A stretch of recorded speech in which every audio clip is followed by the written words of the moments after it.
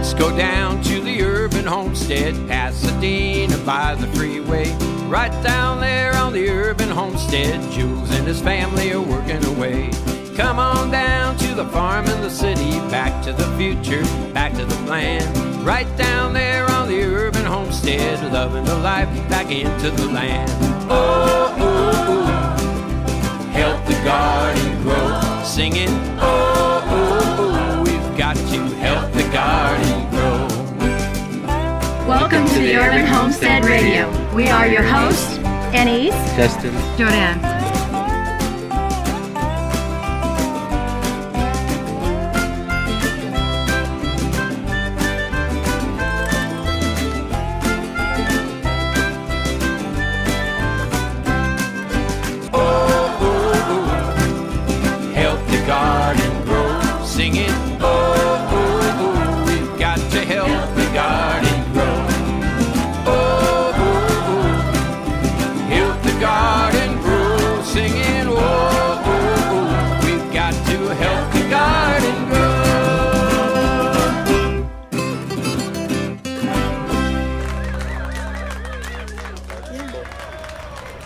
do a little loop on a thing, and then yeah, we did the up the street, down the street. Right. It was like it was a train or something. I forget what you called that.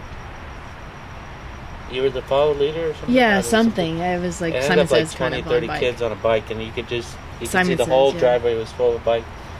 The kids were just going up there, and then when we started fixing the kids' bikes, then it was like, fix this, fix that, scooters, and then we'd make our own bikes out of piece together. I thought it was humorous when people started showing up from other places in Pasadena looking for a guy named Justin who fixed bikes. All right, he got around. Yeah, so I got around and got fixed kids' bikes. So for 6-7 years, you had a bike pump.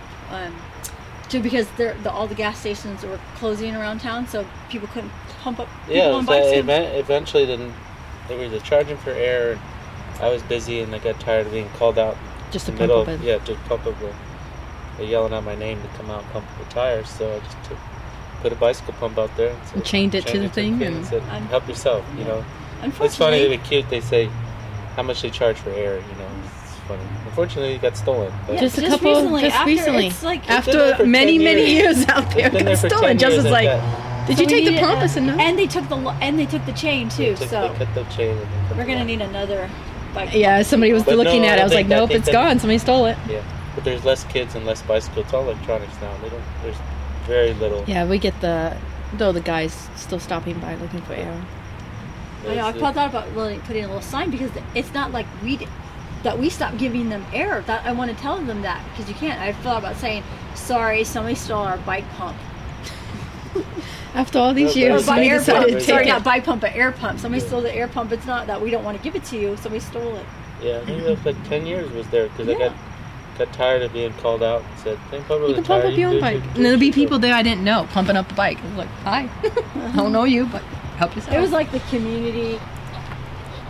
Bike shop? I mean, there's a community air supply for a pit stop for pumping up people's tires. Yeah, we'll be there in the middle of the night and you hear the chain clicking, pumping up the bike. But it all started because we couldn't buy any bikes. We fixed it up, and then a neighborhood kid was passing by and he had a flat tire and he started crying. He was he was in tears. I said, I could do that, or call him over, or Dad called him over, or Jimmy called him over and said, we can fix it. And the rest is history. Yeah. We never could get rid of the kids after that because they always hitting us up for bikes and fixing it. Yeah, I did that recently. I mean, it was a redevelopment area, so they had people that we would go find bicycles bike frames on the side of the road, then find another type that had tires, and then piece it together and put it apart. There's a couple people on our street that bike to work.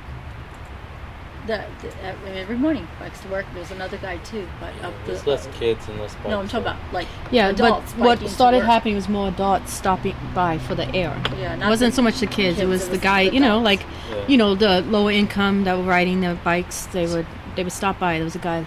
I'm not sure if he was a vagrant or something. He would always stop and pump up his bike, and the other day I'd tell me it was gone. We'll see what we can do. It's kind of funny sometimes to see $1 and quarters in there. Yeah, I think there was a couple $. There. Tipped. It's like, oh, thanks. It was free, but thank you. It was stolen. So that we'll put that on our wish list again. It's bicycle pump for the community, air for their people's tires. Yeah. But we made actually with Justin's pieces. He made some garden stuff with bikes pieces. We made things out of bike pieces as well. Yeah, after there's a bicycle trellis there, but it all started by remaking stuff, recycling stuff. I don't know if we ever got into our recycling career. The metal. We built that stuff from scratch. It goes back to Dad telling us. Well, he couldn't afford it. Well, yeah, and also do it yourself. Do it yourself. He, always encouraged us to just and recycle. One thing that Dad has from my grandmother, his mother, my dad's mother. She was.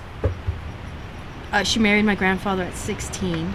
She grew up in Belgium. My grandfather was Belgian descent, second generation. He was born in America to Belgian parents. Yeah. But World War II, he became American GI to liberate Belgium. So he liberates Belgium, finds my grandmother, Belgian girl, marries her and brings her back. She was like 16. He was 32. She had lost both her parents. She grew up with Nazis raiding her house, searching the house, lining them up against the wall. They actually took over the family home, and she had to live upstairs. And so she was pretty traumatized. She saw people shot. But you lived during that. They not hoarded, but they recycled. It changed her. She became very frugal. But I think when you were a kid, you'd be driving around town, she'd slam on the brake. Yeah. Mm-hmm. Something on the side of the road. We got to take it home. And guess what I do? Something on the side of the road. We have to take him. Dad, Justin's like, stop, no more. But look. For years, we'd upgrade by stuff on the side of the road. We had this Ford van, and we'd slam on the brakes and pick it up, and then we would just... What are we going to do? I don't know. We could do something with it. So we'd stack things back here. We had all sorts of cool stuff. Yeah. Some of it's still around, I think. Some of it's still around, but that's my grandmother, because she grew up during that war, the siege of Belgium, and she became very frugal, and she stockpiled, and like nothing was waste to her. Mm-hmm. Anything that was thrown away, she could do. So we'd get notes from our grandmother.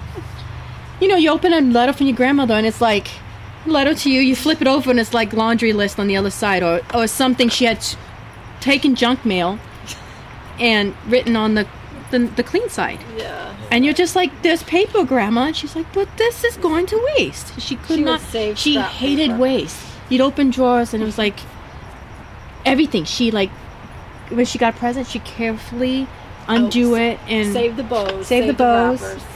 She wasn't one of those extreme hoarders. No, she was very, very neat. Extremely neat. Papa wouldn't allow that. But she did save stuff. It's like, Grandma, do you have... Yes. Yes.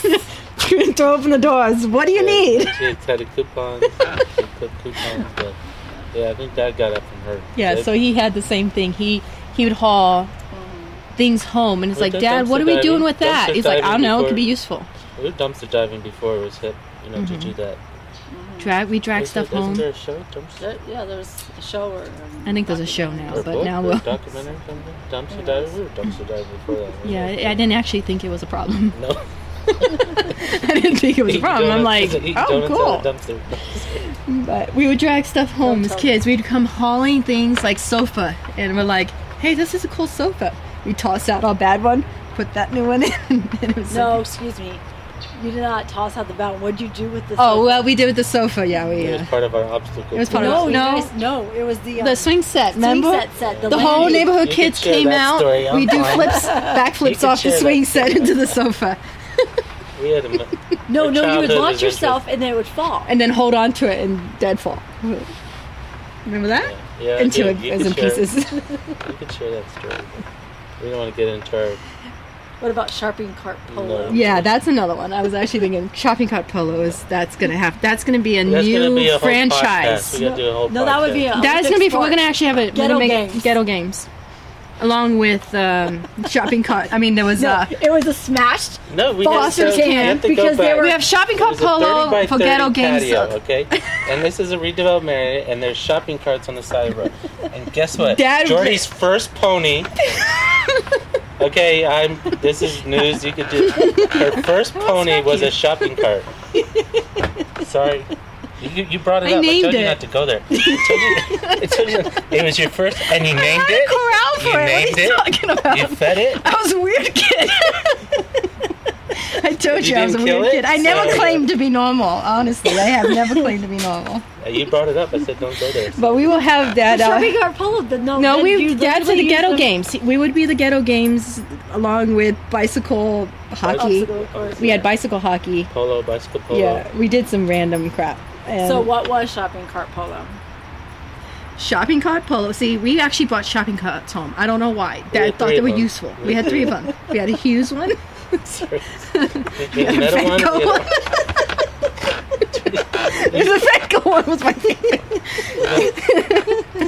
And so we would sit in the kneeling in the basket. I sure wish I had video of that. No, you don't. So we had that big patio, and it had big cracks, and you'd pray not to hit the crack, because once you hit the crack, you go over. You do it, right? You have to flip up the thing. Well, that was the horse, but this was back when the shopping cart polo. We'd kneel. We would be in the cage. Okay. So we were kneeling in the cage. So if you fell, you went over like a log. Right? We had broomsticks, but we kept the nub. You know, when you do the corn brooms, you get that nub where you can't use it anymore, but we kept it. And then we made hockey sticks. And we smashed a Foster's can. Why Foster's though? Because it was thick and big. Yeah. Bimetal, yeah. And we put goalposts on each side of the concrete. And Dad would say, "Go!" And we'd sit there, rowing in a little shopping cart, down, racing to get the Foster's can, and we hit it.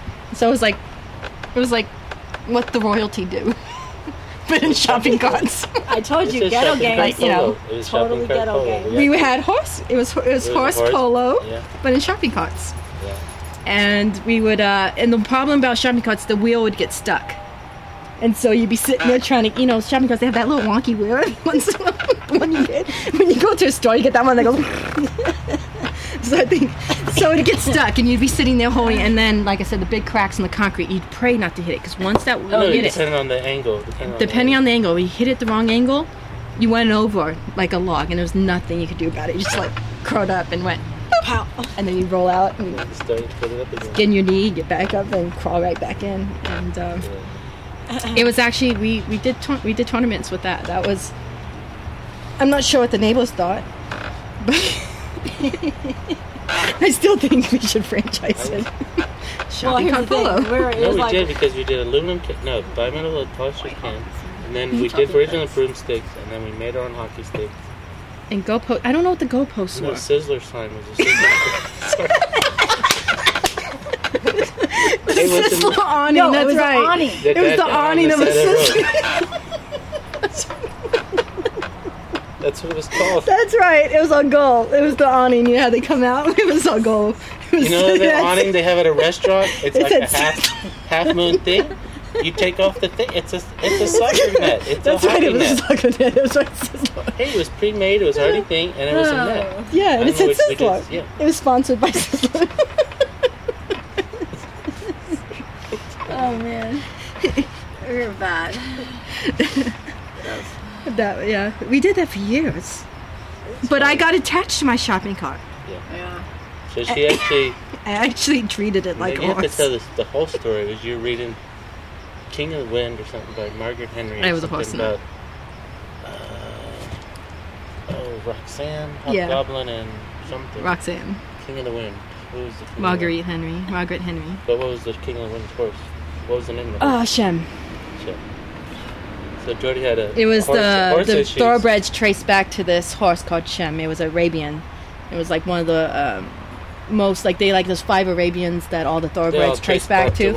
And this story was about Shem, one of the Arabians that all the thoroughbreds trace back to. So it was the history, and I love Arabians, and So he had a vivid imagination and no money. So. And I was not going to get a horse in my lifetime. So she got a shopping cart, and you flip up the thing. And it looks like horse, and I put a little pom-pom in there for the tail. And you had a corral, and you fed it, I think. Where'd you get a pom-pom from, can collecting at high school? Yeah, so the Blair, it was a Blair. It was yellow, and it was Blair High School, because it was yellow and green. We can collect after the... We can't collect after the football games. Your first horse. That was your first horse. We'd it was a shopping cart. It's my first. It's my only horse. It's first and last. First and only. Her name was Roxanne. What are you talking about? Roxanne.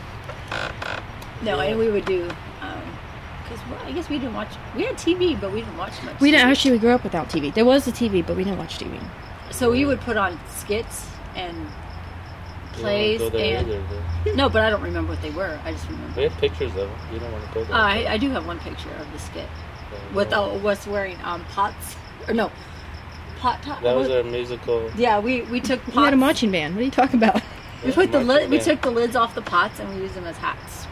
Yeah, that was the origination of the hootenanny. They were lined up against this wall here. We go back. Yeah, and you also had a whistle and a drum. You had a tin whistle. I had a tin whistle. I think I might have had the cymbals. There was a picture. Just two pot tops. I think I had the cymbals. Just two pot tops. And we were lined up against the fence that was here at this time. What we were wearing? Was somebody wearing? Yep. It's probably something for the Rose Parade. I think we had gone to the Rose Parade or something. Yeah, we were. Yeah, we were nuts. Sorry. Yeah. We were vivid imagination. And you make your own entertainment. Yeah. You made your own fun, and then. No, we would put on plays and skits. We would sing. That would be the deck in Florida. In Florida, we had the deck. We do funny. It was called the Funny Show. That was before Jordy. Yeah, no, before Jordan. Yeah, but I remember doing the Funny Show. And so Dad would come home from work, and we'd put on like these musical acts. I don't know. I know I did, but I don't know what had you do. I called him. And we would sing and dance, and we'd have change of costumes. I remember saying, here, it was the Funny Show. I said, let's do the Funny Show. You I don't know what it was. It was the Funny Show. Yeah, you don't want to go there. Maybe we should go back to why we had Foster's cans around the house. Yeah, you can say that. The whole garage was full of Foster's cans. So because we had like a brewery. Why we come out with the aluminum can was Foster's can. It was Foster can, but we had a lot of cans. But we found out Foster's was the best for pucks because it was thick and big. We would can collect at Rose Bowl, at high school, after football game. Rose Parade. At the Rose Parade. We'd go around bags and picking up cans. So we had a garage full of aluminum cans, and we turned them into little hockey pucks. And then we just, shoot them, like... Yeah, one after the other. It looked like a hockey puck. You smash them, get them out that high, and they practice. We'd get all little things. And we tried things. So we collect. We had newspapers. We had bottles.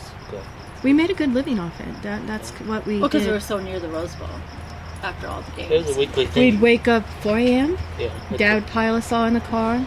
We'd go after the homecomings, and all the kids would be running around picking up cans. We made a good living, and I didn't realize that was not normal either. Going into trash cans, you learned where to find the can. We did that for years.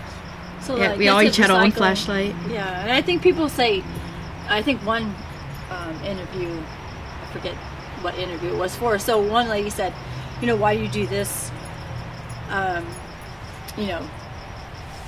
This lifestyle, and it came and hit me because a lot of people say, "Oh, I'm saving the planet, I'm saving money." Well, that's true. Yeah, saving the planet, or for this reason or that reason. I don't want to support this or that, and I kind of thought on that a little bit more. And I said, well, causes or environment or political or whatever. And I said, well, maybe to look at it a little bit different. Everybody wants to look after themselves.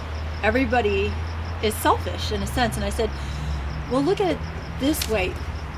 Be a little bit selfish and say, I'm doing it for me. I'm doing I'm doing it to survive. I'm doing it to have a better life. I'm to have better health.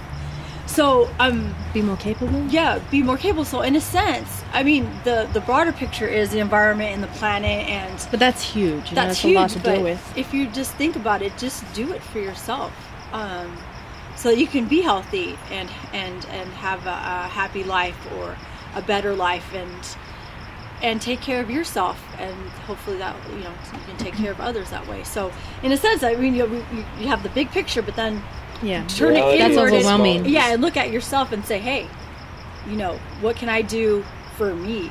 And then, but then you do that. You plant a garden. You eat better. you conserve water, or you recycle or whatever, and you're doing it or in a rebuild. sense. Yeah. I don't know. I think I don't know if Dad ever did it, but he said, I don't know if it was one of his PowerPoint or one thing. He said, boldly go where no man has gone before, to the four corners of his yard. backyard. Yeah. His backyard. So it was like we thought we'd play that theme song, that Gene Roddenberry theme song. Yeah, because nobody does that. They're always thinking of, this magic, which is great. Think big, but then also, I think that says think globally, act locally or something. It was really... It's doing major things, but also... your four corners of your backyard is just... I think that was... I think he said the unexplored territory. Boldly go where no man has gone before. No, and I think he found facts that the backyard... In one of the presentations, he said the backyard was one of the most underutilized... wasted space in American, I guess... what's that called? Real estate, in a sense that... Backyards are rarely used, maybe barbecues and stuff like that. And there's a lot of wasted space back there that people just don't know what to do with. And front yards. And I would do Dad's when we had to do brochures for the events and stuff. And the first brochure that I sat down to do with Dad, he puts up at the top, the path to change the world begins at your door. Okay. That harkens to Tolkien, not all who wander are lost, But that's what he first thing he put up, because I was the computer, I could whip around a computer, and he would sit behind me. He's like, put this up the top. He's like, put the little text box. He's like, the path to change the world begins at your door. I was like, okay, that's pretty much what we went by from there. Yeah, because they want to change the world, but they took it literally, like start in your backyard, walk outside, do something in the backyard, and then you can change the world after that. Start in your walk outside. Yeah, first walk outside. Walk outside. I think one of the people, it hit me one time when it was that Fukushima meltdown. Mm-hmm. It's a tsunami, killed a bunch of people, took out that power plant. All you just see on the internet or the news was, meltdown. And the only thing that made sense was to go in the backyard and plant something. It just seemed like when things don't make sense. Yeah, it seemed like it was a lost cause. Mm-hmm. I mean, like, this is your nuclear meltdown. We lived through Chernobyl too. I lived through Chernobyl. I remember being scared and watching, like, where the cloud was coming, and because we were in Florida at that time, I was hoping it kind of... It was before the internet. But they would tell you the cloud should reach the American states by this time. I think the Fukushima one scared me a bit, and it just felt helpless. Mm-hmm. Helpless that you couldn't do anything. There's nothing you can do.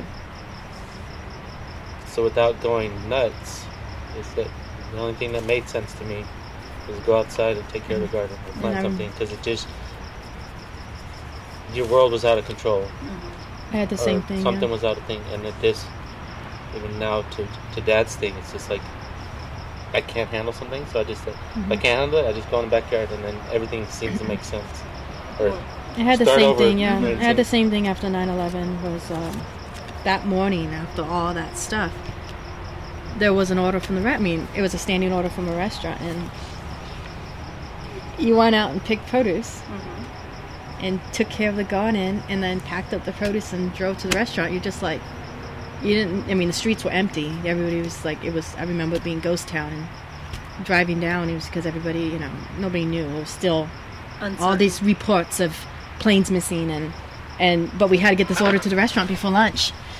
And I remember going with my dad in the car and, like, looking, and I think people were scared. Nobody was out in the street, and it was just like, you're picking produce, putting it in the car, and he went down to the restaurant, and he just, like, I remember looking at the chef and deliver it, and he was like, he just looked at me and shook his head, and I just went, and just got back in the car and drove home. But that was just that very act, like going out and picking something tangible, and the skies were silent. There was nothing flying. The sky was falling.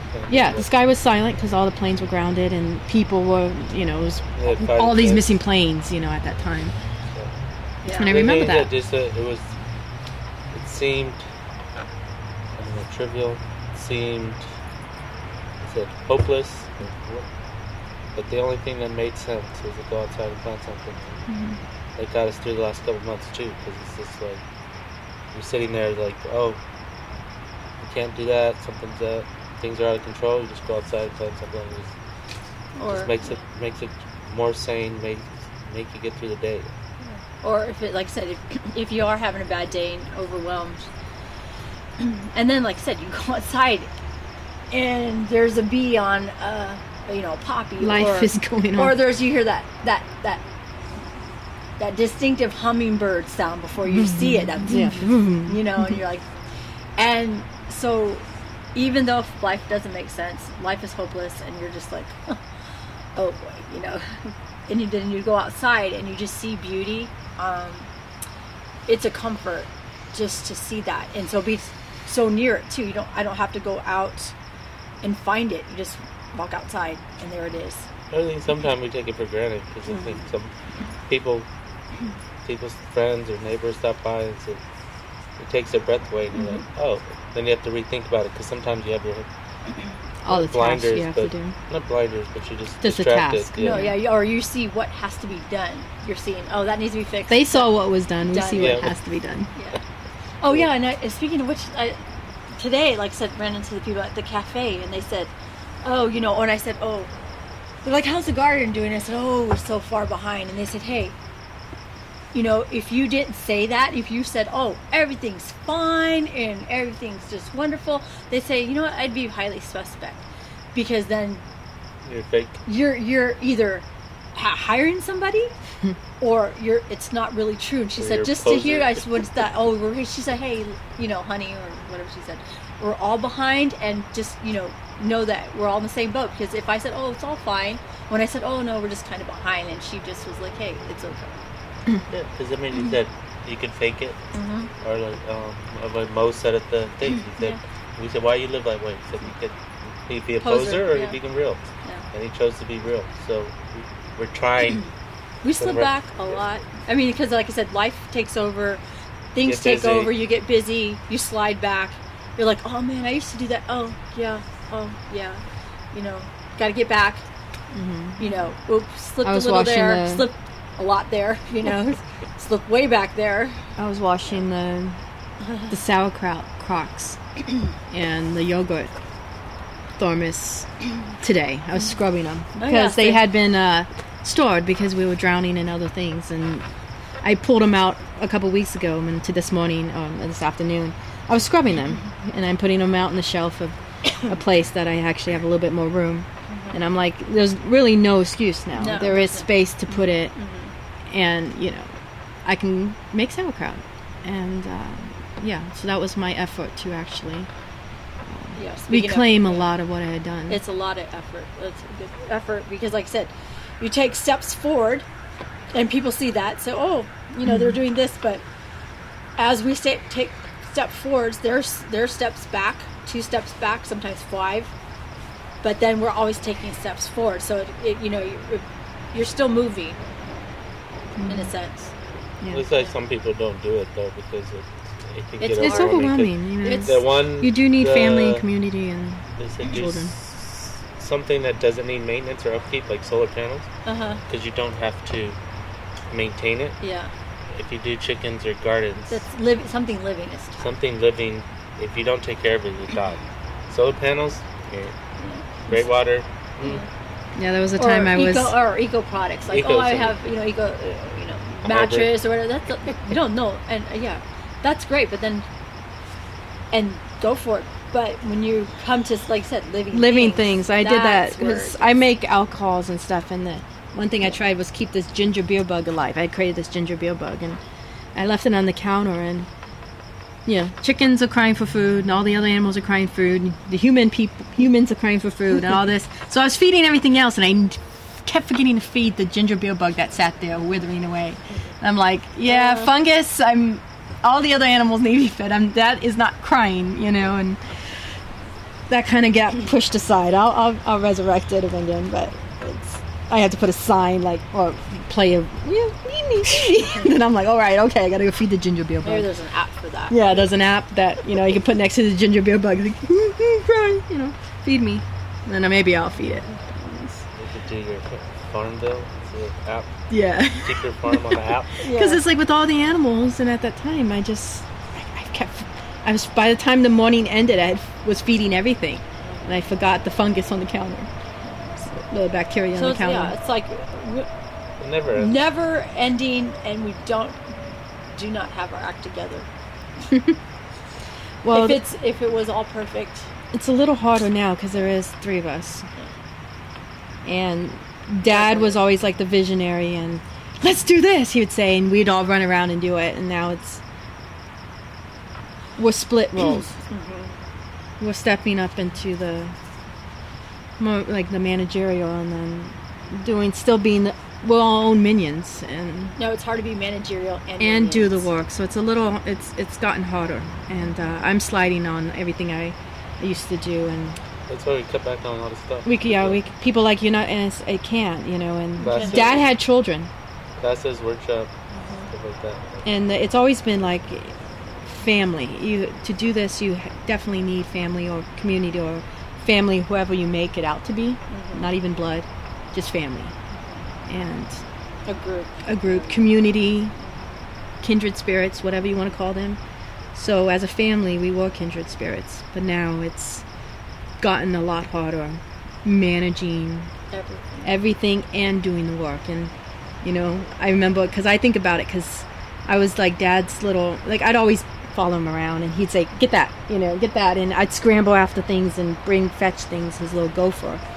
And the other day I was doing something in the yard, and I'm just looking at something over there, and I'm like, hey, anybody get somebody? You know, I'm like looking, I'm like, I don't know, can somebody get that to me? You know, and I'm looking around, and I don't have that.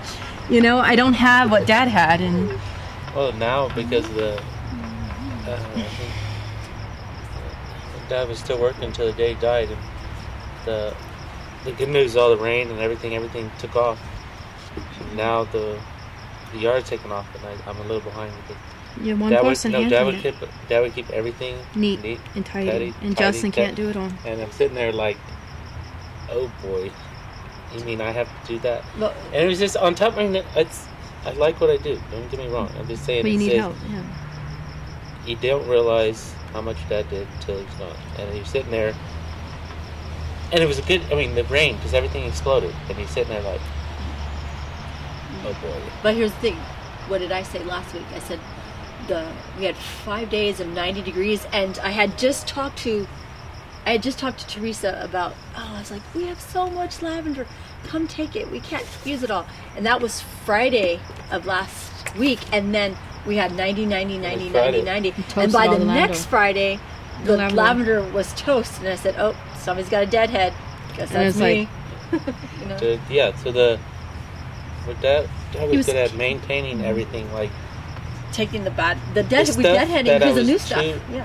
I was too busy. Too impatient to do. Mm-hmm. Dad would be there. Dad would be patient and would do it. Cut each piece of lavender, cut it back, cut each. Have his little bucket on Sundays, and drag it. It would drive me crazy because I didn't say it was OCD, but it was just I cannot sit there and just cut each. No, he could sit there and just go. Tick, well, see, here's the thing. Dad was capable. You know, he was a younger man, so he would do all the hard work. And then we got older, and we took over the hard work. And so, you know, he was older, you know, and so he would do more of the detailed work. Mm-hmm. He wasn't hauling the stuff. He wasn't digging up the beds. We were doing the big physical labor. And so Dad went and he'd sweep, and you did a lot of the pruning. He did a lot of the pruning and the tidying, because that's what, you know, he was old. He was older. He was in good health, but he was older. And Justin was doing the major, you know, backbreaking work. But after everything was done, though, it was just maintenance. And yeah, but you did, I know you. The hard part is maintenance, and the people said why the yard looks so good, because that would make sure each thing. I mean, but figuring trimming a hedge with a pair of clippers, not hedge trimming. Nothing electric. Nothing, just a hand pruner. Okay, speaking of electric, Dad had name an electric garden tool. Is that a trowel and a scissors? Trowel and a clippers. No electric garden tools. Nothing. And a broom. That was it. And speaking of that, he did lawn maintenance for other people. That was kind of like he was self-employed as lawn maintenance. And I remember the guys that they were kind of like, I don't know. Dad became close to a couple of his clients. Like, the guys would treat him like a son. And this guy kept trying to get my dad electrified. He was trying to make it easier for Dad. And Dad just like kept refusing. He was like, "I'll buy you this," and Dad was like, "Nope." He wanted his little push mower, like push mower, like with blades. No, I mean, we're not talking gas. He did the power. He did the power. What do you call it? Mowers, but refused to do a blower. Yeah, the guy kept trying to buy it for the guy he worked for years and years and years. He even bought Dad an electric blower for him to do, but Dad refused to plug it in. Refused to even touch it. He just wanted a broom and a shovel. That's all he did, was sweep everything. It was just a hand done. I mean, he did lawn maintenance with mowers, but never had a blower. So it was funny because it was just the guy gave it to him. And Dad never he was trying to make it easier for Dad. Dad's like, we had the whole 30 by 30 patio, and it was sweep by hand. Hand swept by hand. Still hand swept with the broom like that. We still sweep. We don't have a blower. It's sort of the yard is going to have to be. There's a problem. We got gaps in the labor. Good problem is everything's growing. That's the problem now. So it barely pruned the fruit trees this year. Barely. They didn't get just in time. Almost most of it. The apricot missed. The citrus I didn't do. I got the guavas. Got the fig. And then before it just took off. And now it's really taken off. Now you have to cut it back. Yeah, I'm looking at the fig behind Justin. But that one never got cut. The fig behind Justin, that was Dad's, not baby, but he had come out here and he'd be shaping it. So you didn't do it this year, right? Didn't touch it. Yeah, so you can tell. Didn't touch that one. Didn't touch that. Apricot barely touched it before Dad died, and then never touched it after that. Yeah, the citrus. That's right. The citrus is not pruned. I did the pomegranates behind the garage, but the citrus. Yeah, that's gonna be next year. Probably. It's already got flowers and already got fruit. You can't prune it now. So I got problems. So that was it's gonna be tough. So it's gonna be a lot of work. Yeah, the good news is things are growing. The bad news is things are growing. So now we have to. Then the figs are coming in. That's gonna be a little tricky. That was Dad's and I thing. We did figs every 2 days in the summer. One guy would hold the box. My dad would be on the bottom. I'd be on the top of the ladder, where they say "Don't step on." You know that type. That'd be me on top of there. Disclaimer: yeah, do not do this at home. Do not try this at home. The top of the ladder that says "Don't step on it." I was on top of the ladder with the goggles on, so I don't get the sap parts. In my eyes for some reason. Fig sap parts. Nice. So this is our thing. Dad was a spotter. He would spot the figs and say left, right, 12 o'clock, 3 o'clock.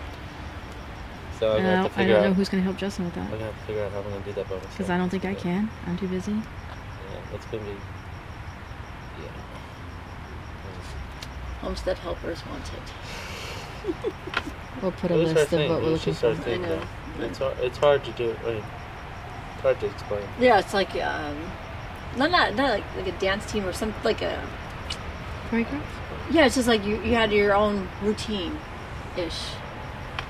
Yeah, make it a dance. Yeah, not a dance, but I'm just saying you had a routine. Like, it was like, it worked. Little. Yeah, you understood what was happening, what was going on. Without saying anything. Well, Nisi and I do that in the kitchen. Or we don't talk. We don't even talk, really. It's just kind of like... Everybody knows what to do, right? All right, let's do it. Yeah, it was one thing that Dad and his dad instilled in us was the work ethic. We did people.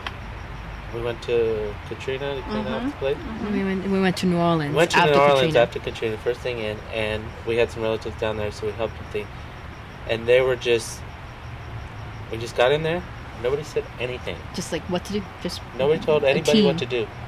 Bam, bam, bam. We knocked out 2 houses. People were just like watching us. They were just like, move out of the way. Let them in. Move out of the way. Let it in. There was nothing. Nobody was telling anybody what to do. No. People were just amazed how the work ethic, especially the family. We knew. You didn't have to say Daddy. Nobody had to say anything. We knew exactly. Walk into a house, look at the mold, like and like I said, it was just like boom, boom, boom. But you didn't realize it until somebody else said, "I'm speechless. I got to move out.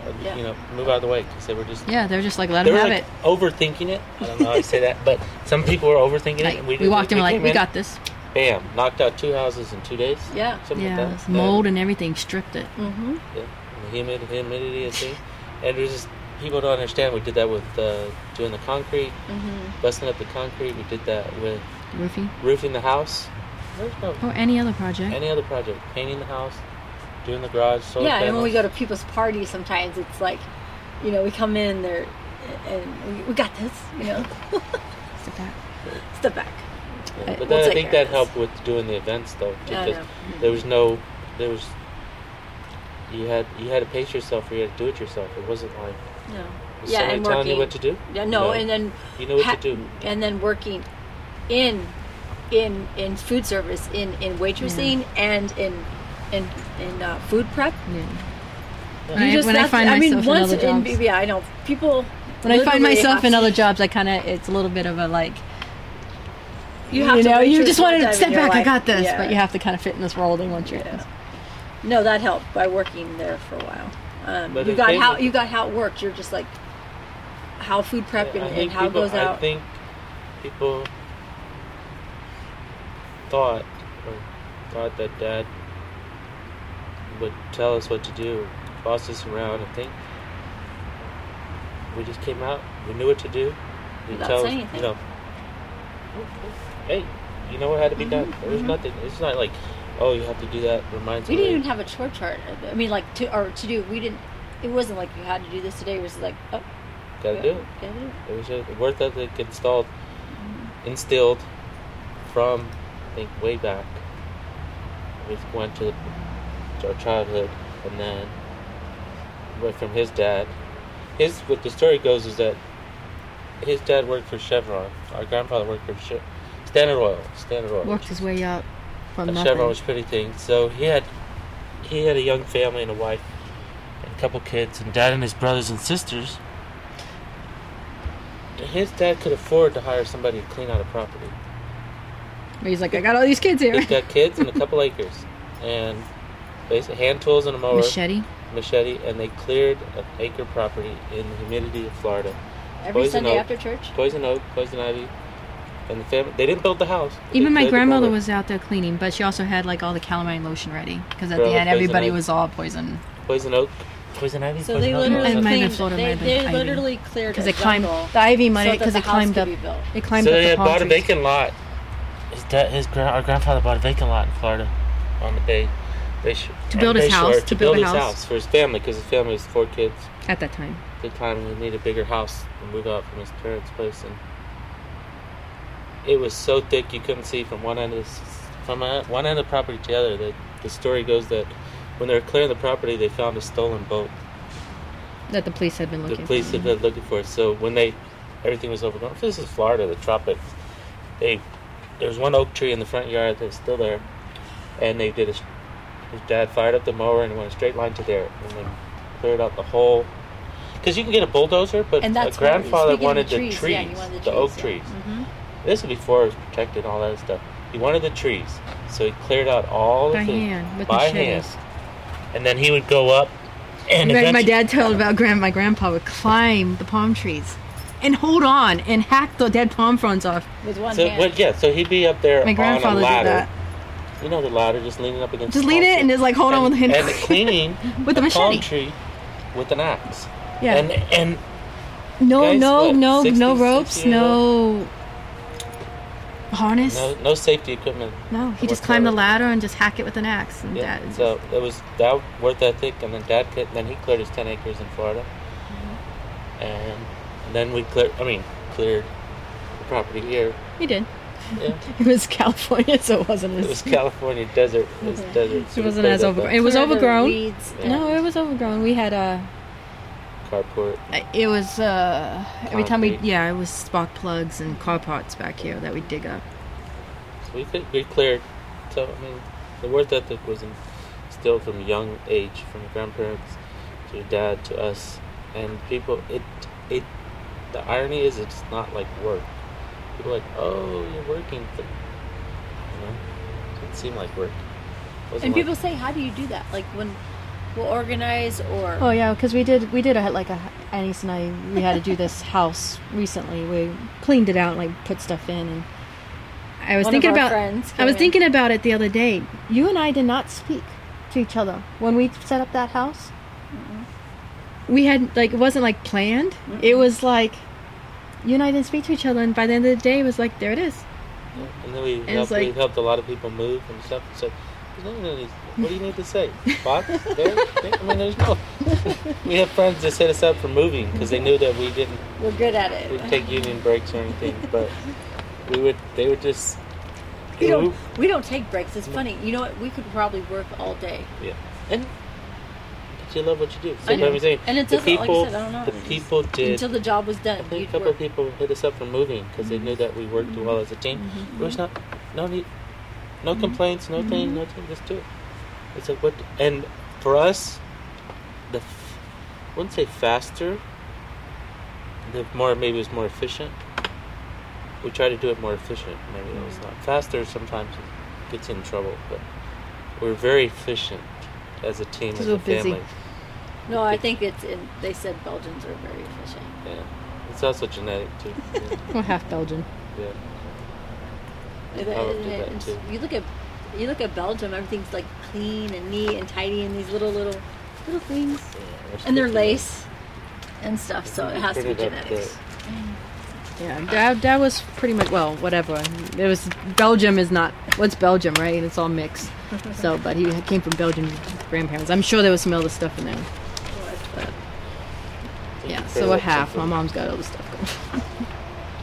What did I pronounce? It's about the history. Oh, yeah. The Belgian identity. What all Belgians have in common is a love for the good life, which they find in excellent food and drink, comfortable housing, reliable. This is printed up off the internet. 2000. I was like, Dad, here you are. This is you. He's like, yep. The Belgian way of problem solving. The Belgian system may be described as highly self-organizing. Sounds familiar. No, and remember that lady? There's a story.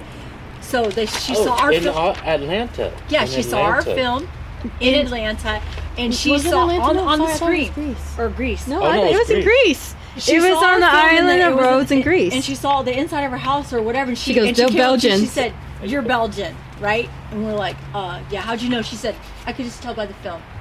Just the way you did everything. The way you did everything, you had to be Belgian. I was like, I thought there was some lady in Atlanta, too. It might have been, but I remember the Greece lady. That was a little scary. She just saw...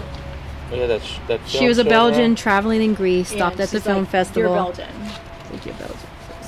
Like, yeah, Dad was like, yep, I'm full-blooded, we're half.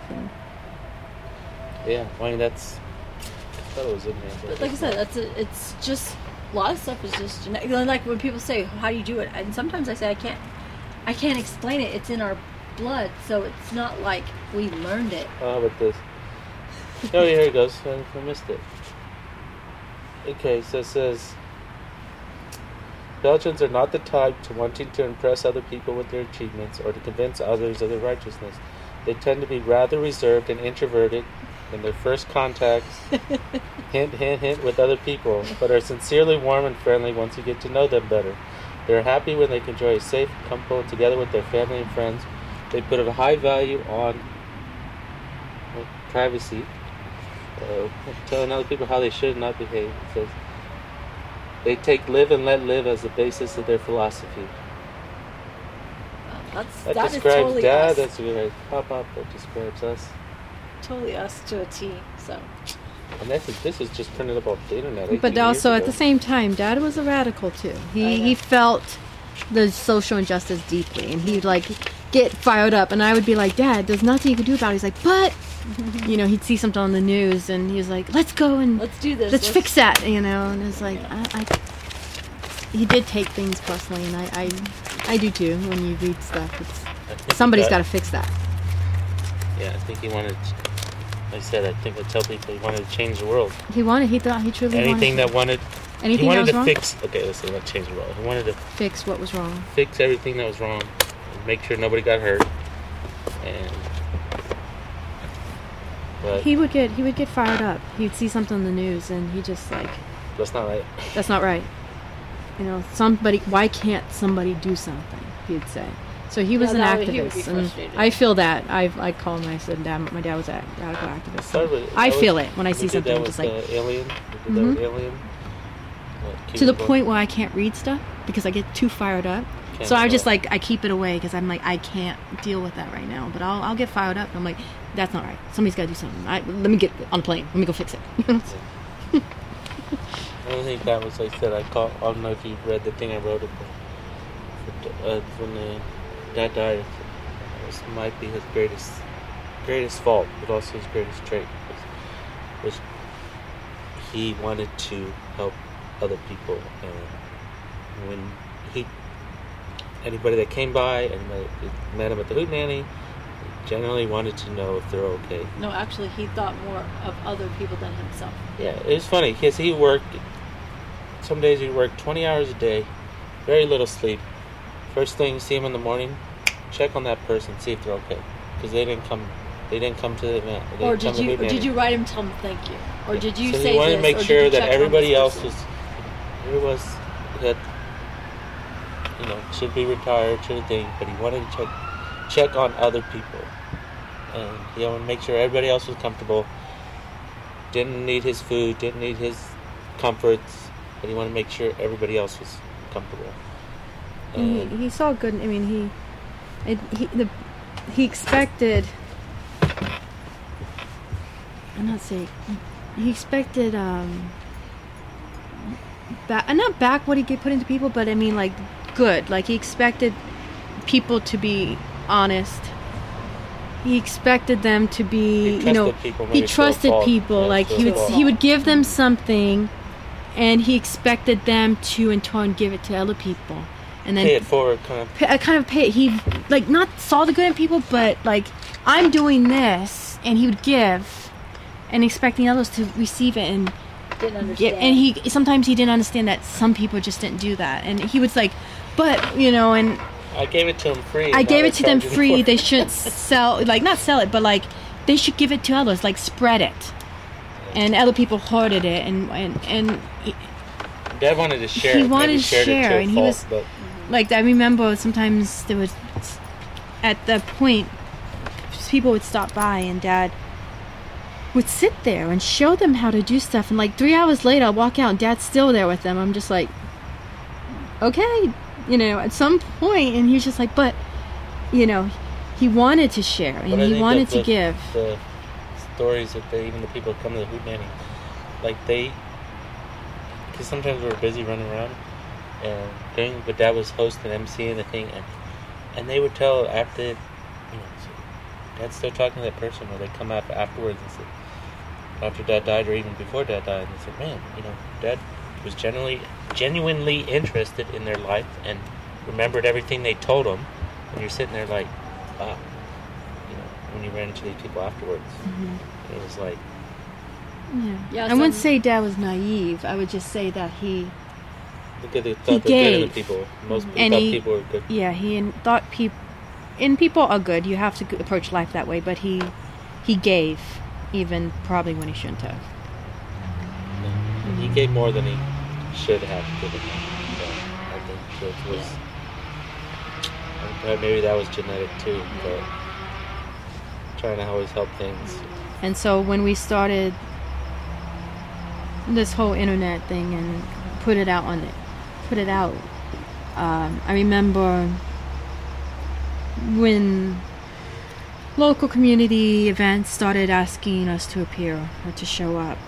Dad to do a presentation, and he'd work on this presentation for weeks and refused to get paid. He was a perfectionist. There was a couple times when they're like, do you have any? He's like, no, I just want to share. I just want to give it. I want to give because I truly believe in it. And there was a couple times where he could have gotten paid, and for years, we workshops and stuff, we did not charge for anything. We said we were living comfortably. We were comfortable. We were living. We didn't need much, so we could give much. Yeah. And so we would do all this stuff, workshops, presentations, and Dad considered it his tie to the community. Like, he was given, we were comfortable, we didn't need anything, and he gave. That was how he gave. We didn't have to, because of the family thing, he didn't have to hire anybody. Yeah. So, funny stories would go like, well, who's your press agent? Who's your designer for the website? Did your PowerPoint? Who did your film? Who did your thing? It was like he just kept pointing at us, and yeah, that was it. But we did it in house. Yeah. So for, I would say, years, and Dad got paid a little bit later on. Sometimes when when the demand got a little more, he had to select. But no, we didn't charge for anything. We would have tours of this property. He would stop by and knock on the door. Dad'd say, "Come on in." He'd open the backyard, and like I said, 3 hours later, he'd still be there talking to him. And I'm just like, we have things to do, right? Okay. And they would give him a hug and walk away. And he was just like, he gave. And we gave a lot. And Dad should have been, he didn't get paid for what he did. He did it for the love of it, and he did it because he genuinely believed in what he was doing. And he'd say he wasn't a businessman. He didn't know how to. He knew that. He wasn't in it for the marketing. He wasn't in it for the money. He genuinely believed in what he was doing. And he thought it would help people. And he did. He wanted to help people. Yeah. Mm-hmm. So he didn't get paid. Part of the, maybe it was the teacher in him, or maybe it was the. Maybe it's the way he was growing up. I don't know. Maybe his dad.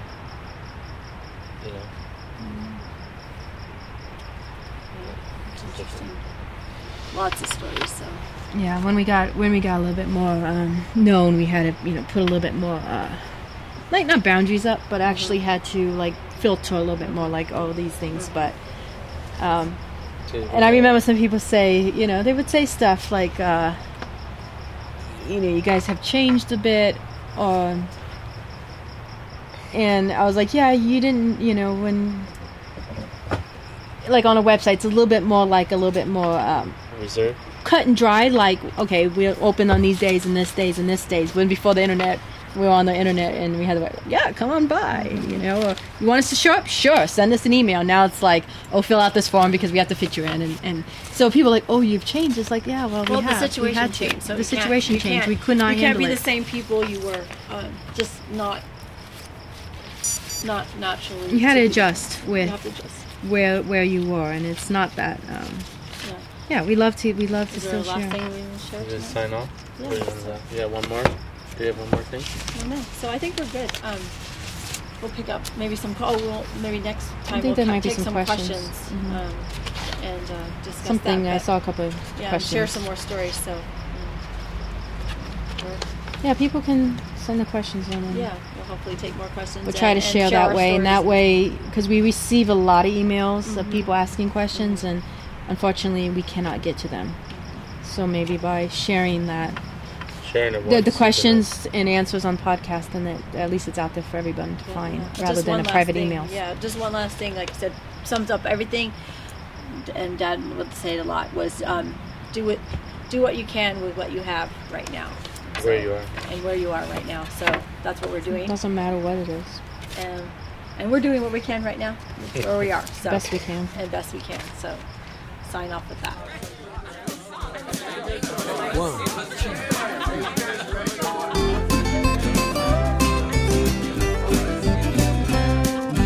Let's go down to the urban homestead, Pasadena by the freeway. Right down there on the urban homestead, Jules and his family are working away. Come on down to the farm in the city, back to the future, back to the plan. Right down there on the urban homestead, loving the life back into the land. Oh, oh, oh, help the garden grow. Singing, oh, oh, oh, we've got to help the garden grow. The Urban Homestead theme song was written and recorded by Tom Fair. Thanks, Tom.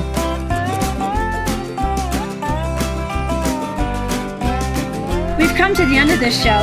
Thank you so much for joining us. Be sure to tune in again. Until next time, this is Annie's, Justin, Jordan. Keep on growing. Oh.